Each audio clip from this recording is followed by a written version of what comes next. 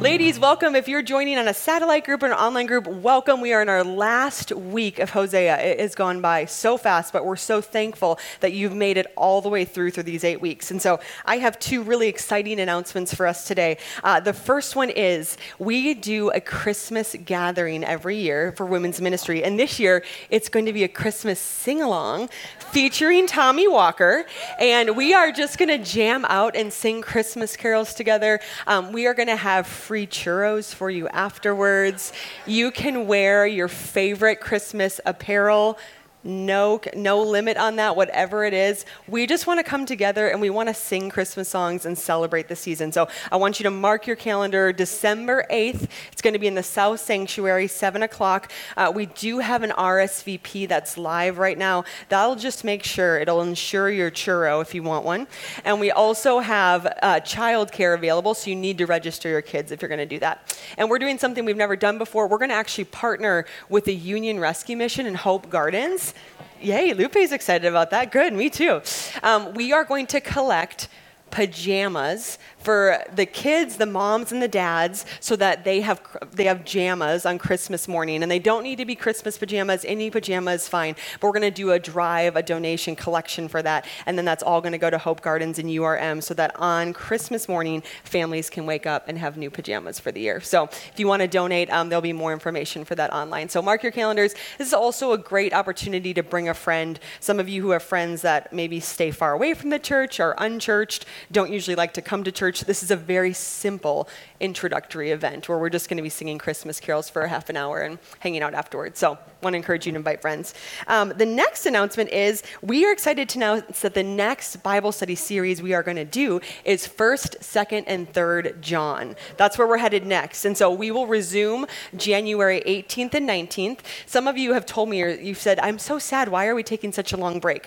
In women's ministry, we've experienced that women do a lot of the planning for Thanksgiving and Christmas. And so this next few seasons, they get a little crazy for women in particular. And so we found that less women tend to come because they have other needs to take care of. So we're giving you a break. We want you to still stay in God's word, but then we're going to rally for 2022. January 18th and 19th, we'll be back in God's word together. So woohoo! Excited to have you guys here for that. So we are going to close out this series tonight, which is kind of crazy for me to think about just what a heart adventure it's been for me and just to expose myself to God the last 8 weeks and say, God, have your way in me.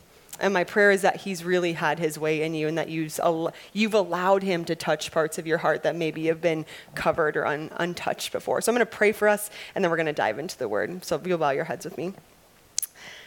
God, we thank you so much that you are the author of love. God, that you wrote love into each of our DNA, that you created love and you sent Jesus Christ to love us, God, and invite us into an eternal love with you. So, Lord, your word is powerful. It does not return void when it goes out. And so today, God, we just submit ourselves to your word, your authority. And I pray just by the power of your Holy Spirit, Lord, that you would move in us. Any part of us that does not believe your love or has not received your love, Father, we invite you to do your work in us today. In Jesus' name, everyone said, amen. Amen. So today we're going to talk about the fact that God's love never fails. And I wonder for you if you've had any failures in your life. I was walking over with my mom and I was like, Mom, hey, do you have some examples of times I failed? And she was like so gracious and she's like, not many. But then we started telling stories and it was like, that time and that time and that time. And if we're honest with ourselves, we fail often. I fail often. One of my favorites that came to light yesterday was when I was in 2nd grade, that's when the internet came out, or the AOL thing, where you would instant message. So I was in 2nd grade, never taken a typing class. My family got a big computer. It was in our laundry room. And I found a way onto the www, and I started to learn how to use something called the internet. But I had no formal training in this process. And so what I did is I took my best skills, this finger and these fingers, and I taught myself how to type. So I typed like this from 2nd grade to 6th grade until I took a real class about typing. Well, unfortunately, my muscle memory had already been developed by then. So I failed my typing exam. And to this day, I still type like this, which is embarrassing. Not everyone knows that. But when my friends used to sit in the coffee coffee shop with me in college, they would just take videos and be like, I cannot believe you're functioning like this. And if you've ever seen me text on my phone, I can only text with one finger. And it's like a wicked thing. So there are things in life that we fail in, that we try, that we attempt. Once I tried to give up Q-tips for Lent. Felt like a holy thing to do. A few weeks in, I got an itch in my ear, and I had to abort on my promise to Jesus that I would give up Q-tips for Lent. So there's lots of, some of you are like, I would never give up Q-tips. Some of you are like, what is she doing? She's crazy.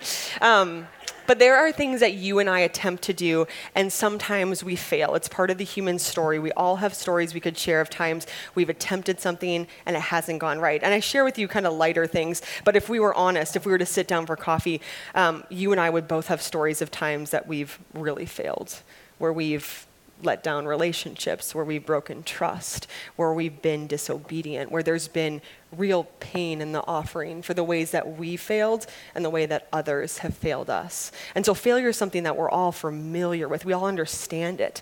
But what makes God's story so crazy is that God never fails. He doesn't ever do anything wrong, and his love never fails us. So while we mess up, while we make mistakes, while we experience seasons of hardships, God's love never stops pursuing us, never stops trying to meet us in those places where we failed. And just because we fail, that doesn't cancel us from his love. He is relentless in pursuing us. And so that's what we're going to talk about today. So you can follow along on the side screens, but we're going to read the text starting in Hosea 11. And this comes right after Hosea is prophesying against the destruction and the consequences of Israel's sin. Remember, Israel has been wayward. They've loved other things. They've chased military power. They've worshipped Baal. And so it's been a series of judgment. And then we see God step onto the scene. And this is God's tender heart towards us that we're going to study today. So Hosea 11, 8 through 11 says this. This is God speaking. He says, "How can I give you up, Ephraim? How can I hand you over, Israel? How can I treat you like Admah? How can I make you like Zeboim? My heart is changed within me. All my compassion is aroused. I will not carry out my fierce anger, nor will I devastate Ephraim again. For I am God and not a man, the Holy One among you. I will not come against their cities. They will follow the Lord. He will roar like a lion. And when he roars, his children will come trembling from the west. They will come from Egypt, trembling like sparrows, from Assyria, fluttering like doves, and I will settle them in their home, declares the Lord." So if you're taking notes today, the first thing we see about God's unfailing love is that God never stops pursuing us. God never stops pursuing us. Here, Ephraim, Israel, is in their lowest pit. They have completely rejected the Lord. They've gone to their own devices. And we see God's tender heart towards them saying, how can I give you up? How can I abandon you? If any of you have kids, you probably know what this feeling is like, where the little crazy ones, they drive you insane, and you've told them again and again and again to do something they don't, and you're like at your wit's end, and then they come up and they just say, they give you a little hug, or they blow you a kiss, and you're like, oh, it just kind of breaks your heart. You're like, even though you did all those bad things, like, I love you so much. That's what God says. He knows that we've sinned. He knows we've gone astray. He knows we've hurt others and we've dishonored his name. And he looks at us then with that compassion and that tender love. And he says, how can I give you up? I'm not going to abandon you to the grave. I can't actually destroy you. I love you way too much. Now, if you were reading this, you might have been thinking, who's Admah and Zeboim? These aren't ex-boyfriends. These are two little cities. Remember the story of Sodom and Gomorrah? It's when God brought his destruction, his judgment against the unfaithfulness of that city. He said, you are living apart from me, you're living in sin, and I am going to wipe you off the face of the earth. And these are two little towns that were outside Sodom and Gomorrah that many people wouldn't have known the names of. He says, see, even I remember the names of the smallest places. And I don't want you to think that I will ever forget your name or do that to you. So people who were there who would have known the territory, known the cities, no one would ever mention that. We only say Sodom and Gomorrah. But they would have known that these little cities, God has not forgotten them. God doesn't forget us. He sees us where we are and he comes to the rescue. He says, my heart is changed within me and all my compassion is aroused. Sometimes I think, and we've talked about this, I think sometimes it's hard for us to be compassionate on ourselves. When you and I fail, something we can tend to do is put ourselves on the chopping block, right? It's almost like we like to self-punish or we like to control that aspect of our lives so that nobody else can criticize or so that God can't be mad. And so often when we do something wrong or something goes wrong, we as women take it on as ourselves. I'm like, I'm going to fix this. I'm going to get this right. I'm going to do this. God's heart says, I have compassion towards you. I don't expect you to fix yourself. I expect you to put yourself in a posture that I can help, correct, mold. But you actually can't fix yourself. You can't heal yourself. You can't save yourself. Only I can do that. The Lord's love is pursuing Israel at their lowest point. And if you and I are honest, sometimes we think it's when we're in our better seasons that God can really bless us. But what God's saying is that when you are in the darkest place, when you've just made the mistake, or when you've fallen back into the addiction that you've been battling for 10 years, it's in that place that I want my love to pursue you. And so I wonder today where you've been that you haven't let God into yet. What is in your past? What failure, mistake, regret, shame have you maybe buried and tucked away inside that you have not let him into because you think it's your job to fix your failure before you can bring it to him? That is where God wants to meet you. That's where God wants to go with you. And that's where God wants to love you, in the place that you feel most unloved. We know that Satan's a liar. He roams around seeking to destroy. And Satan's greatest victory would be if we believed that our mistakes and our failures actually disqualified us from God's love. What in your life do you think is too big of a failure for God to fix? I'm here to tell you that God's love is bigger than your failure, and that's exactly where he wants to meet you and pick you up. I love the second part that talks about God as a lion, and I love the visual because it says that God's a lion. He roars, and then it gives all these description of birds flying back towards him. Now, if you've ever been in the jungle and seen a lion, I haven't, but this is what I imagine. When the lion roars, the birds flee, right? They fly away. Everybody's scared of the lion. But this lion is our God. His power and his love are so majestic and awesome that even though they might feel scary, there's a holiness and a love in there that draws people in. We do not serve a passive God. We do not serve a God who doesn't have all the authority, all the power, and all the victory. We serve a God who can do anything. If you've ever read C.S. Lewis's Lion, Witch, and the Wardrobe, Aslan is the lion that portrays God. And so I don't need to set up the whole scene for you to get this little line that talks about Aslan the lion. They're having a conversation about who he is, and Mr. Beaver says, "Safe? Don't you hear what Mrs. Beaver tells you? Who said anything about Aslan being safe? Of course he isn't safe, but he's good. He's the king, I tell you." God is not safe. We cannot put him in a little box. But what we do know is God is good and he's the king, and his love will trump any mistake that you and I have ever made. What do you think has moved you too far for God's love to reach? That's where God wants to reach today. All right, we're going to go to Hosea 14, 1-3. Moving along in our text, it says, "Return, Israel, to the Lord your God. Your sins have been your downfall. Take words with you and return to the Lord. Say to him, forgive all our sins and receive us graciously, that we may offer the fruit of our lips. Assyria cannot save us. We will not mount war horses. We will never say again, our gods, to what our own hands have made. For in you the fatherless find compassion." Second point today that we see is our words have power. If you'll remember, if you can go back with me to Genesis, the Lord spoke creation into existence. And you and I are formed in his image. And what we say matters. Proverbs 18:21 says, "The tongue has the power of life and death, and those who love it will eat its fruit." You and I have power, and what we say matters. It says here in verse 2, it says, take words with you and return to the Lord. I love that. I love that Hosea is saying, I want you to take your words. He doesn't say, I want you to get your life in order. I want you to take sacrifices. You're going to owe me big for this. I want more than a tithe check this time. I want you to get your act cleaned up. I want you to bring me some kind of sacrifice. That's not what he's looking for. The only thing the Lord asks of us is our words. Have you ever been in a fight with somebody and there was maybe an exchange or a hurt caused, and you've tried to reconcile it without naming what happened? Has anyone ever been a part of that? Just me?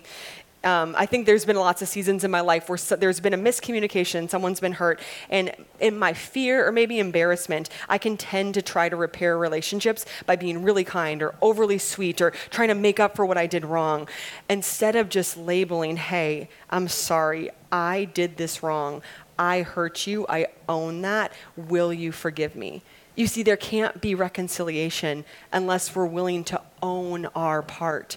And God says, I don't want you to come with this fake love or extra service at church or, extended nighttime prayer or quiet time to try to earn what you missed. I want you to simply own with your words what you've done wrong.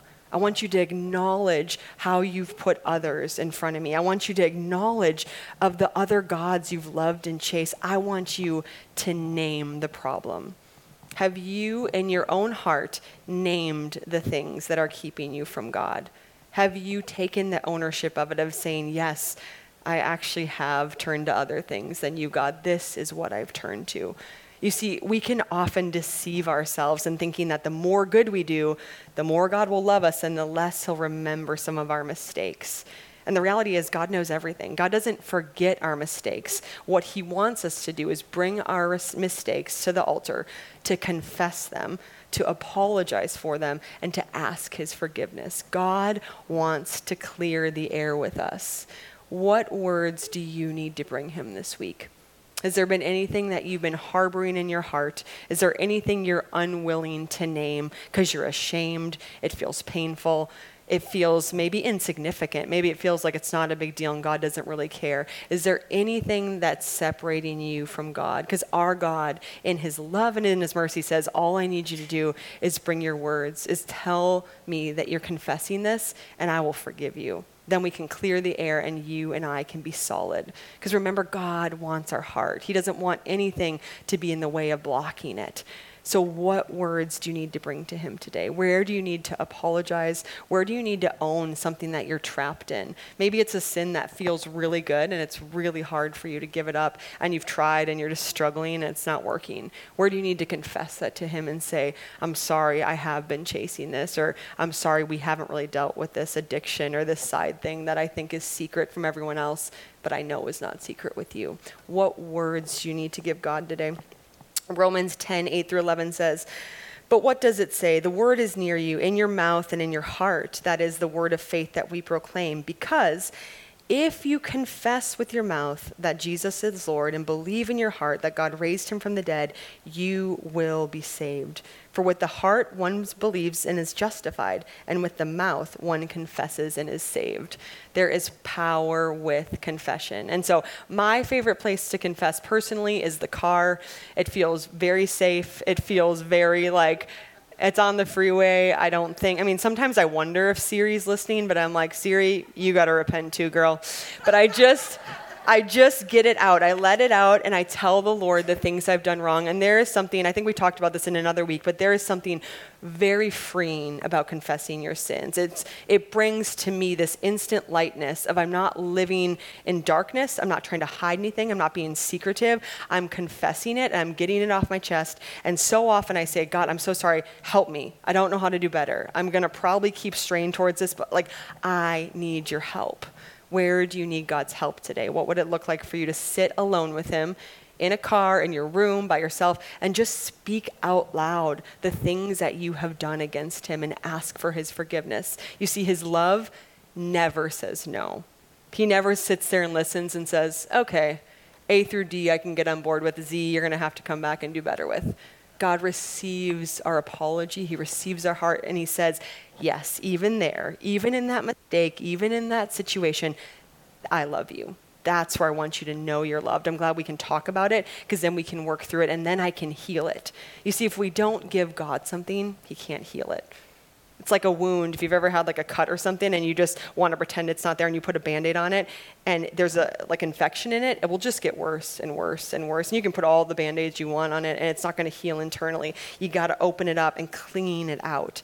There's some things that we need to clean out, things that we've been storing in the storehouse that are costing us more than we know because we're not willing to admit it and receive forgiveness. Where do you want God's forgiveness today? I'm going to leave you with that question.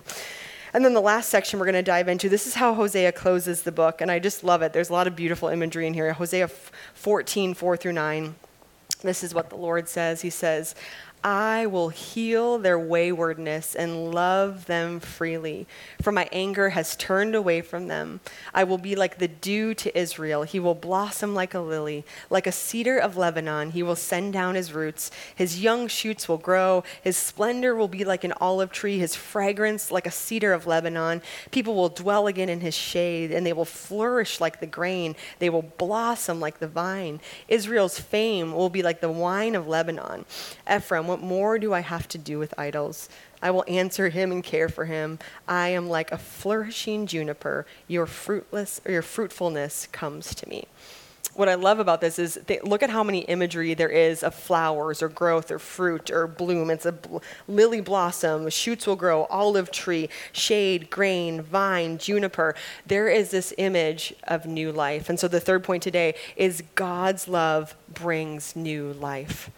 God's love takes what is planted underground, what's dark and buried, and it brings new life out of it. You and I serve a God who desires to heal and can heal anything. He's talking to Israel, who has been so far away from him. There's no life, there's no hope. They've turned to all their own devices. And here God's saying, he's creating all these images of fresh life, lilies, blossoms, new grain, new wine. God wants to do something new in your life. He wants to bring life in where there is no life. What area of your life do you want freshness in? Do you want healing? Do you want God to do a new thing? God is able to bring life where there feels like there is none. And I thought for today, you have to hear a lot of my stories because I'm a teacher and that's all I can talk about is my own stories. So you've heard a lot of my own stories. And so I invited a dear friend, Allison Hughes, who is Tom Hughes' wife. She couldn't be here this morning, so we recorded her last night. But she came to me and she said, Coley, God has healed and transformed parts of my story that only he can heal. And if you want me to, I'd love to give testimony to that. And so we're going to watch on the screen as Allison shares some of her story. But what I want to encourage you in is to hear about Allison's story and then to think about your own, where your story might not be anything like Allison's, it might not be anything like the woman next to you, but there is places in all of us that need healing. Where do you need God's healing? Let's watch Allison's story as she shares. Well, tonight, Coley's been talking to you about God's unfailing love, and God is a healer. And I'm just here to share a bit of my story about how I have experienced that unfailing love and his healing. One of the verses we read tonight said, I will heal their waywardness and I will love them freely. And so this part of my story is a time when God found me in my waywardness and he loved me freely. As a child, I started out labeling myself as one who was not loved. My dad left when I was 1 year old, and in Romans 9, Paul quotes Hosea, and he says, I will call those who are not my people, and I will call the one who was not loved, my beloved. Because my dad left and I didn't understand why, and I wonder if some of you had a similar story, I decided I was not loved. There were people in my life who loved me, but it was a label I put on myself. And I just wonder if any of you have either put that label on yourself in some part of your life, or someone has put it on you. And I'm just here to stand and say, you are the beloved. When I was about 9 years old, I attended Pioneer Girls, which was kind of like Girl Scouts for Christians. And there was a lady named Aunt Ruthie who taught us Psalm 139. We had to memorize it. And here was this God who was intimately interested in me, who knew my inmost being, who understood everything I was going to say before I said it, everything I was going to do before I did it. And that was so appealing to me. I had this dad who knew nothing of me, but yet this God who wanted me. And so I grabbed hold of that. I received Christ as a 9-year-old, and I really experienced the beginning of my healing at that time and the beginning of my identity as the beloved. However, like Coley talked about, there are these, she called them kidney stones, that they're blockages to receiving the full identity as God's loved one. And I still had those blockages because I had never addressed my questions about my dad. And so as a teenager, I started taking my little cup and going to other places to try to figure out some of the pain I experienced in my heart. And I went to the well of body image, and I drank deeply from that well. And I fell deep into an eating disorder that began to consume me, and it was addiction that I couldn't break. Because of that, and because of my pain, I also fell into a depression. And the more I fell into my addiction, the more my depression deepened. And the more my depression deepened, the more the addiction became worse. And I was in a pit. I could not get myself out of this pit. Corrie ten Boom is a hero during World War II who hid Jewish people in her home, and along with her sister Betsy. And they eventually were found out and ended up in a concentration camp. And while they were there, Corrie was talking to Betsy about this pit that they're in. Like, could it get any darker? And Betsy replied, there is no pit so deep that God's love is not deeper still. And that's what I'm here to testify to tonight. That wherever you may find yourself, or maybe it's someone you love, and they're in a pit where they have lost hope, and all they can see is the darkness. There is no pit so deep that God's love is not deeper still. And so here I was, 18 years old, my whole life ahead of me, and yet I could see no hope. I believed lies about myself that I couldn't break. All I could see was darkness. And it brought me back to Psalm 139. Does God see me here? Because in Psalm 139 it says, even the darkness is as light to you. If I descend into the darkness, even there you're going to find me. And that was my question. Can you find me here? My pit ended up being a hospitalization where I was all by myself to treat my eating disorder and my depression.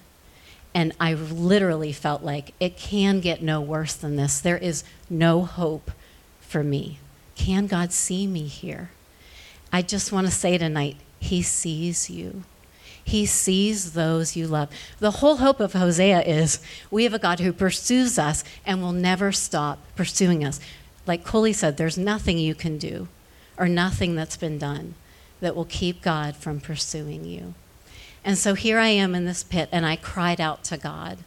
And I said, all I could pray was, Lord, help me. Help me. Every night as I fell asleep, Lord, help me. And he did. He met me in that hospital room. I felt his Holy Spirit in a way I never had in my whole life. He came through the slats of those blinds in my window. I still have a picture of those blinds. He met me through counselors who also believed in Christ, even though it wasn't a Christian facility. And they helped minister to me and renew my mind from the lies I had believed about myself. And he met me through just time to heal, time to be free of my addiction, so that when I left, I have not struggled with an eating disorder since I'm 47 years old. That is my God. And though I've gone through difficult times, I have not been held by depression. That is my God, and that is your God who has done this for me. In Psalm 40, it says, I waited patiently for the Lord. He turned to me. He heard my cry. So wherever you find yourself tonight, cry out to him. He will turn to you. He lifted me up out of the miry clay and the slimy pit. He set my feet on a rock and gave me a firm place to stand. He put a new song in my mouth, a hymn of praise to my God. And I believe that is what our God does. He does his best work, as Coley said. When we're in our darkest place, God finds us there, lifts us out, and sets our feet on a rock and gives us a firm place to stand. So I would love to just pray for you before I am finished and just ask God to meet whatever it is that's coming to your mind right now as I'm sharing. Will you pray with me?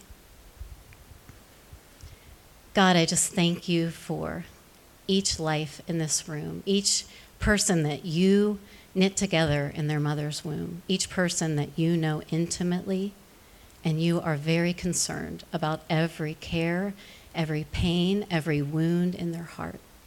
I pray for those they represent. Maybe it's a loved one who's in a dark place and has lost hope. And God, I just pray, would you break through tonight? Would you lift us out of the pit? Would you set our feet on the rock? Would you give us courage to cry out to you, even if our only prayer is, help me, God? Would you set us free and bring your healing and your unfailing love? In Jesus' name, come, Holy Spirit. Amen. Amen. Allison Hughes, my friends, powerful woman of the Lord. Thank you, Allison, for sharing that with us. I love what Allison said, and I think it gives us a good picture to close on for each other, is this concept of the pit. We are not all in the same season of life. We're all in a journey, and some of us are in pits that feel maybe shallow. Maybe this is an easier season of your life, and there's smaller things you're working through, but they don't seem big. But for some of you, you've come in here, and there's a pit that feels like it's too big to ever get out of. Like you don't know how God could ever heal you or someone you love in this situation. And so what I want us to do as we close Hosea is I want us to offer God the pits. I want us to offer him the places that feel too dark, too dead, too forgotten, too painful for him to redeem. And I want us to invite the love of Christ into those places. And so we're going to close in prayer tonight, and this morning. And what I want us to do is I want us to pray for the people on our right and left. We don't always do that, and you're not going to pray out loud, but as we're praying, as a community, I want you to be praying to Jesus that he would meet them in their pit. Because sometimes we don't have faith for ourselves, but sometimes we have faith for others. And collectively, the faith of this room, I want us to believe for our sisters that there's nothing that God can't do. There's nothing he can't heal. There's nothing he can't redeem. There's no place too dead or dry or forgotten that the love of God cannot come in and redeem. And so, will you do me a favor? Will you just kind of extend your hands? If you don't feel comfortable touching your neighbor, great. If you know your neighbor and you want to put your hand on them, great. But we're going to pray for each other that God would meet us in the well and do a new work in us. So, Father, we thank you that you are a God who is all-powerful, God. There is nothing that you cannot do. And so right now, Lord, we commit the women on our right and the women on our left, Father. They are your beloved daughter, Father. You know their situation better than they do, Father, and you know the pains of their heart, the bumps of their story, the wounds that they've carried, and the places that your love has not yet penetrated. And so, Lord, we just pray in the power of the Holy Spirit right now that you would move into our neighbor, Father, that you would start to do work in her heart, God, that you would pursue her with your relentless, unfailing love, and that you would move and shift something in her for her to know how beloved she is. So Holy Spirit, right now, would you come and do a work that only you can do? Will you heal what is broken? Will you set the captives free? Will you pick us up out of the miry clay? Will you turn ashes into beauty, Father?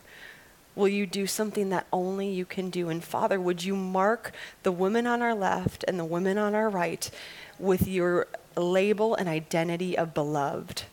Would you write it in the core of who she is? Would you forgive any of her sins, Father? Would you wash away the pain and the past, Father? And would you start something new? Would you plant new life in her today, Father? That's what your love is, and that's what your love does. You're constantly transforming us and making us more into your likeness. So, Father, right now, would you pour out the gift of your love into our neighbor's heart, and would she leave filled with the truth that she is your daughter who is beloved, and she cannot be separated from the love of God in Jesus Christ. In your powerful name we pray. Amen. Ladies, I want to leave you with one final thought and challenge. We are all on our journey of discovering our own belovedness in Christ. Some of you have been on this journey for 30 years. Some of you might have started last week. We're all at different places of the journey. But when we are honest, there are women in our lives, in our communities, in our families, in our schools, in our neighborhood, that don't even know that they are beloved. They do not know it. They've been chasing everything in the world to find their identity as somebody's beloved or a way to be loved. And so what I want you to do, we are going to continue the theme or the series of the beloved in 1st, 2nd, and 3rd John. What I want you to do in your 8 weeks apart from Women's Bible Study is I want you to start thinking of these women and praying for them. That's all I want you to do. I want you to pray for them, that they would be open to receiving God's love, that they would know who they are, that they'd be open to an invitation to church. Maybe you need to invite them to Bible study, or maybe you just need to tell them that God loves them. But there are too many women in our community that don't know that they're loved. And I think of the call of Abraham's life. You are blessed to be a blessing. We are loved to love others with the love of Christ and remind them the truth of who they are. So your homework is to think about and pray for women who are far from the love of Jesus. We're going to pray that they would get swept up in his love and that they would know how precious and how cherished they are. So that's your encouragement until we meet again January 18th and 19th. But until then, go in the peace of the Lord and know that you are loved. In Jesus' name, amen.